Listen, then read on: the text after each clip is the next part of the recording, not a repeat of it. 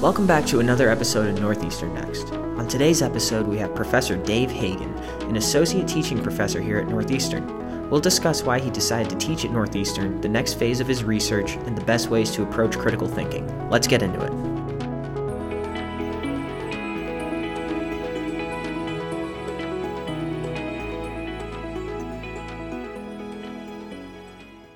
Hi, Dave. Welcome to the Northeastern Next podcast. Thanks for joining us today. I appreciate it a lot. How are you this morning?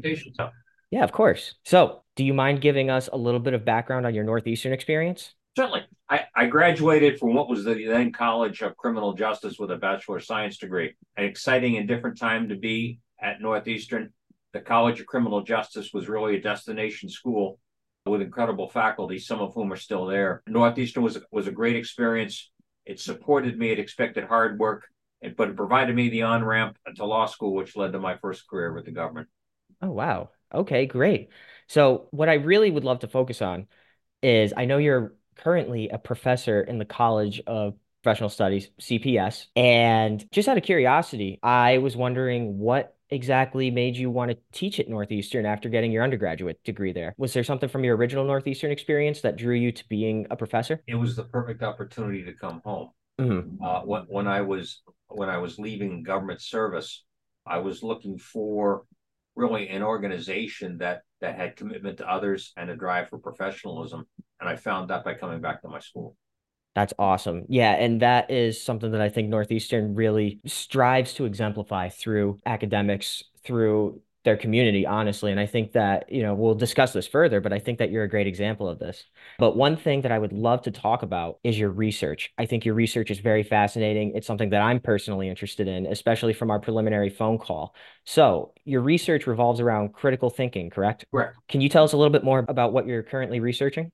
Sure. Well, I mean, the bigger problem of the practice is really does prior learning affect objectivity? I teach in a program in national security and intelligence, and so what we look to do is to educate what are nascent analysts across the different sectors: public, private, industry, government, things like that. And a key component of that is how do you solve or how do you analyze what are complex issues? So that I'm researching what is the skill sets that our graduate students need to be successful post-graduation. Our current curriculum is very strong and advances a whole government approach to solving problems, meaning that the skill set applicability, as I mentioned to you, looks just not at the government, but looks at public sector, private sector, looks at state, federal, and local, looks at law enforcement, looks at emergency management, looks at homeland security, and of course, national security as well. So it's really broad. But how do you develop a skill set through really developing program learning objectives? And the larger goal is to match the demand signal coming from government and industry, which is critical thought, with the skill set that we provide our students. And I've had a lot of support in this effort and in the research. Professors Jack McDevitt and John Terpanis, whom I work with every day. And then from the folks on the EDD side of the house, and their award-winning faculty, in particular, Dr. Joe McNabb. There's a lot that we could take from there. But from our preliminary phone call, I do remember you mentioning that phase one of your research went very well, especially when comparing the quantitative versus the qualitative studies. Do you mind elaborating a little bit more on that? Sure. So I looked at what were the skill sets, and I wanted to reach out to industry. And what I did is I used mixed methodology. So I had structured interviews with 10 practitioners. Okay. And then from there, we transcribed their interviews, and then I coded their comments. And at the end of the coding process, what I found is that the practitioners considered critical thinking to be the number one skill set. And I went out and I did I thought a pretty significant quantitative form of research as well too. And I used Qualtrics, and I sent that out to an international audience, and I had about 100 responses. And I'm told that 100 responses in a non-incentivized survey is a good amount. And I used a 5-point Likert scale, strongly disagree to strongly agree. And 91% of the quantitative of the Qualtrics international audience agreed that critical thinking was the most strongly, I guess the term would be they most strongly agreed that critical thinking was a desired skill. Hmm. A lot of people will agree with that right on its face. Few will disagree that you don't want critical thinking. But the challenge goes into how do you structure what is an applied definition to that one that you can actually use, Hmm. and how do you do so in a deliberate way, and then how do you plan to implement that across a curriculum? Because you don't want to teach. We're going to teach one course in critical thinking, and then we're going to give that to you, and that's the aha moment that you go forward with. You really need to incubate and inculcate those processes that develop critical thought across all of our classes. That's incredibly interesting. Something that, as you were speaking, that kind of occurred to me that, I'd love to hear a little bit more about is for context myself, and I'm sure for context of the listeners, when you are doing this research, I'm sure that when people hear the word critical thinking or the phrase critical thinking rather, I'm sure a couple of different ideas pop in their head. But just from your perspective, when you're doing this research, how are you defining critical thinking? That's a great question, and I think that there's not one specific answer Hmm. that's accepted industry wide. I look at it as really an open minded approach to look at a problem set and to willingly consider positions and opinions and evidence that may contradict what your initial thesis or hypothesis might be. Okay. That one of the biggest concerns you have in analysis is confirmation bias. Mm. I come in with a preconceived idea, and now I look for evidence to support that. And when you do that, you exclude evidence that's not within the margins. And that's why there's a number of structured analytical techniques that are out there. One of them is analysis of competing hypothesis. But it's a difficult definition to come up with, but you have to come in with a willingness. There's two ways to look at it. One is intuitive. One is a willingness to consider what is opposing evidence, and the other one is deliberative. Should we establish procedures in which it really requires you to act in a way that leads you to objectivity? Okay. So I guess my next question about critical thinking is, and this is a little bit of a pivot. When somebody is critically thinking, obviously everybody has the ability to some extent to critically think. If we're looking to implement it, like you mentioned, the public and the private sector, how much, I don't know if the word is, or if the phrase is prior knowledge, education, or just how well-rounded a person should be that it would affect their critical thinking. Does that make sense? Yeah, it does. You're really asking what's the foundation that we can provide people, and when do we do that Hmm. that supports critical thinking? But you raised an interesting point, Tom. There's critical thinking for intelligence analysts or for analysts of any type. There's critical thinking for trial lawyers. There's critical thinking for physicians. Hmm. There's different categories that we look at critical thought, not all of which is the same, but there's also critical thinking for you and me in our everyday lives. And you might want to characterize that as rational thought, Okay. by the way, but there's a difference between those two. Mm. Rational thinking is that light's about ready to turn yellow. Is it beneficial for me to stop or to go through it based upon where I am? That's a really quick example of rational thought. Where critical thinking is on a day-to-day basis, do I make major purchases? Do I invest in graduate education? How do I allocate my time? Because there's pros and cons to that.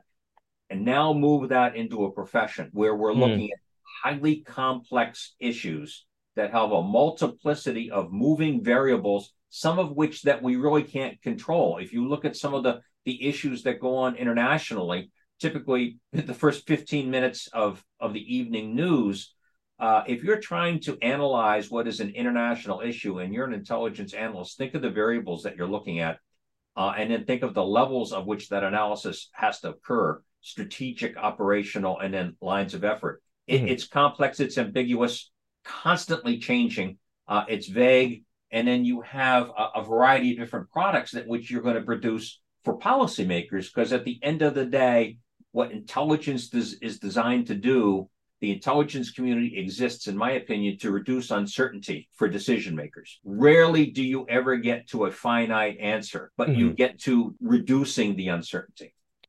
Oh, okay. That's interesting because like as you were speaking, you raise a great point. We are making decisions every single day of our life, but it almost sounds like that, not necessarily the rational thinking that you were speaking of, but just like the day-to-day critical thinking that we do, it's being able to take that and apply it to the more complex sectors of life. Well, not everyone would do that. Hmm. Okay. There's and we're not educating to that. Okay. Some of that is developed through life experience because Mm. we're all critical thinkers in what it is we do in some way or another. When you weigh pros and cons and cost benefit or risk reward, whether you're doing that intuitively or whether you're doing that deliberately, that's critical thought in everyday life. Now move that up to a varsity level, to a professional level, Hmm. where I mean, if think a good example of critical thinking, I think is trial lawyers. Hmm. I'm a lawyer by education, so I think I bring with that the deliberative skill set that law school provides you in really compelling you to look at another side and the complete arguments that they make. And I tell my students, if you really want to develop critical thinking skills in a particular class, read opposing opinions, read Hmm. opinions that you disagree, read both sides of a case, go in there and do a deep dive and understand the arguments of the other side. But yet that's just one component of critical thought. And critical thinking is just one component of a larger skill set that we're trying to provide our students. That clears a lot up for me. That makes a lot of sense. Kind of to your point where you were just mentioning at the end of that statement was education and critical thinking really seem to go hand in hand. I know that sounds obvious, but I figured I'd state it anyway. So in your opinion, what do you think is the best way to integrate critical thinking into the classroom? And do you have any examples of how you do it in your classroom? So, and your question is the best way to integrate critical thinking into the classroom, and that's really the next phase of my research. A question is whether critical thinking is deductive or inductive. Is it a hard skill set, the elements of which can be taught and evaluated on more explicit knowledge?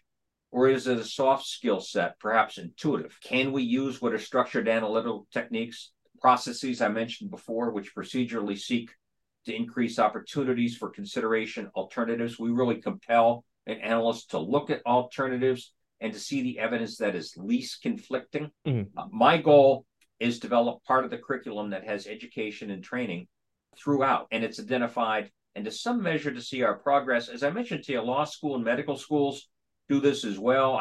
My personal experience in law school speaks to that, and my research in other disciplines speaks, especially medicine, speaks to that as well too. But a growing challenge is really the role and integration of Mhm. artificial intelligence and machine learning into both the analysis, the analytical process, and then identifying how would AI impact critical thought. Does it enhance it? Does it simplify it? Is it a panacea? Is it something that we need to engage and be concerned about? The intelligence community has looked hard at artificial intelligence and uses it considerably, but it doesn't take the place of critical thought. It augments an analyst's role. Mhm. And lastly, as I mentioned today, I think that there's a larger cross-discipline applicability.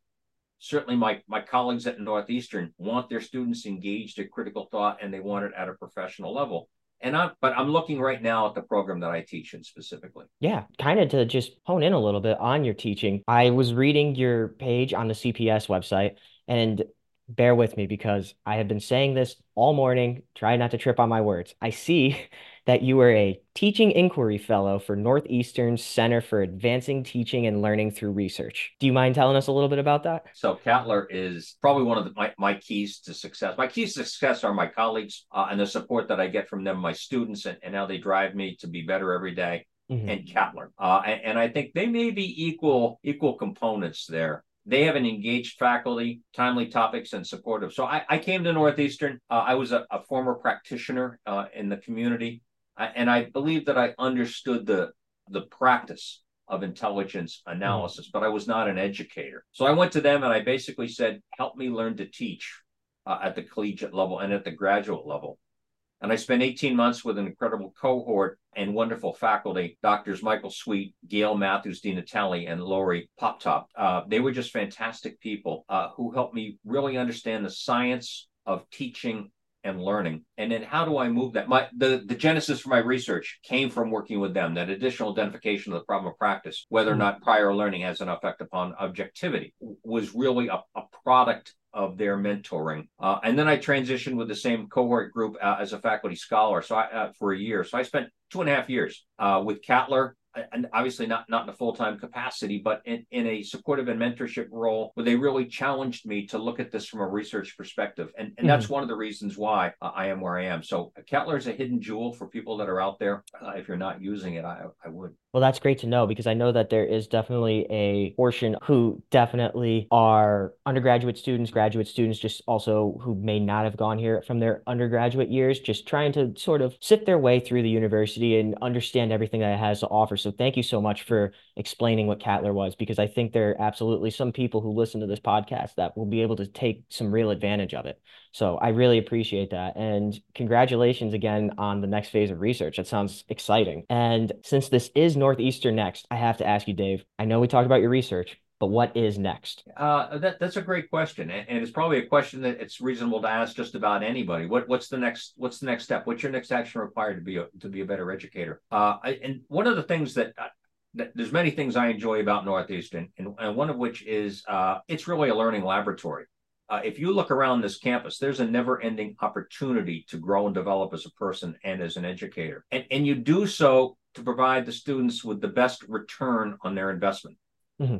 What's next is to drive me to the next level of professional education. And this research is, I think, a way to provide what's a legacy skill set to our students. The knowledge that you learn, undergraduate and graduate, knowledge is perishable. The things that we talk about today become history later on. And Northeastern, being an experientially based organization, wants to know what's going on today. Mm-hmm. And to President Aoun's comments to us a while ago, if you're not teaching something in class today that can be used in a classroom or used in a work facility, a workplace tomorrow, you're not doing your job. So how do I fuse that industry demand with what I'm teaching students today? And I think developing skill sets that provide a legacy skill to students, not just the knowledge, because the knowledge is perishable, but how do I give you a skill set? And that was my experience in law school, by the way. It's a skill set of how do you think, not what you think, but how do you think that makes you a more critical thinker, and in this case, a better intel person. Thanks. Mm-hmm. That's amazing. And I think you really hit the nail on the head for what this school has to offer. And really, it's clear to me that you're embodying the spirit of not only Northeastern, but the education that they're looking to provide. And it sounds like that any student would be fortunate to be in one of your classes. Thank you. Yeah, of course. Well, thank you so much again for this, Dave. I really appreciate it. This was an absolute blast of an episode, and it was really, really great hearing about your research. Thank you. Thanks for the opportunity to talk. Thanks for listening to this week's episode of Northeastern Next. Are you or do you know a Northeastern alum with a great story to tell? If so, email us at alumni@northeastern.edu to be featured on a future episode of the pod. I hope you enjoyed the episode, and I'll see you the week after next.